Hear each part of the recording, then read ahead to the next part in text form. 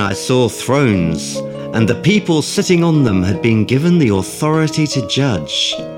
And I saw the souls of those who had been beheaded for their testimony about Jesus and for proclaiming the word of God. They had not worshipped the beast or his statue, nor accepted his mark on their forehead or hands. They came to life again and reigned with Christ for 1,000 years.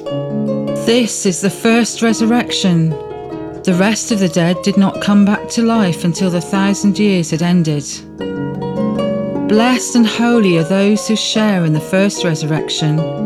For them the second death holds no power, for they will be priests of God and of Christ the Messiah, and will reign with him 1,000 years. By your Spirit's grace, enable us to play our part in this first and greatest resurrection. By your Spirit's power, be both deposit and bridge between these two worlds.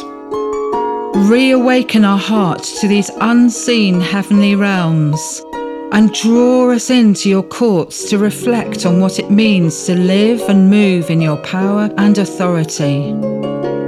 Anything that we lose now for the sake of the King will be amply reaccredited then.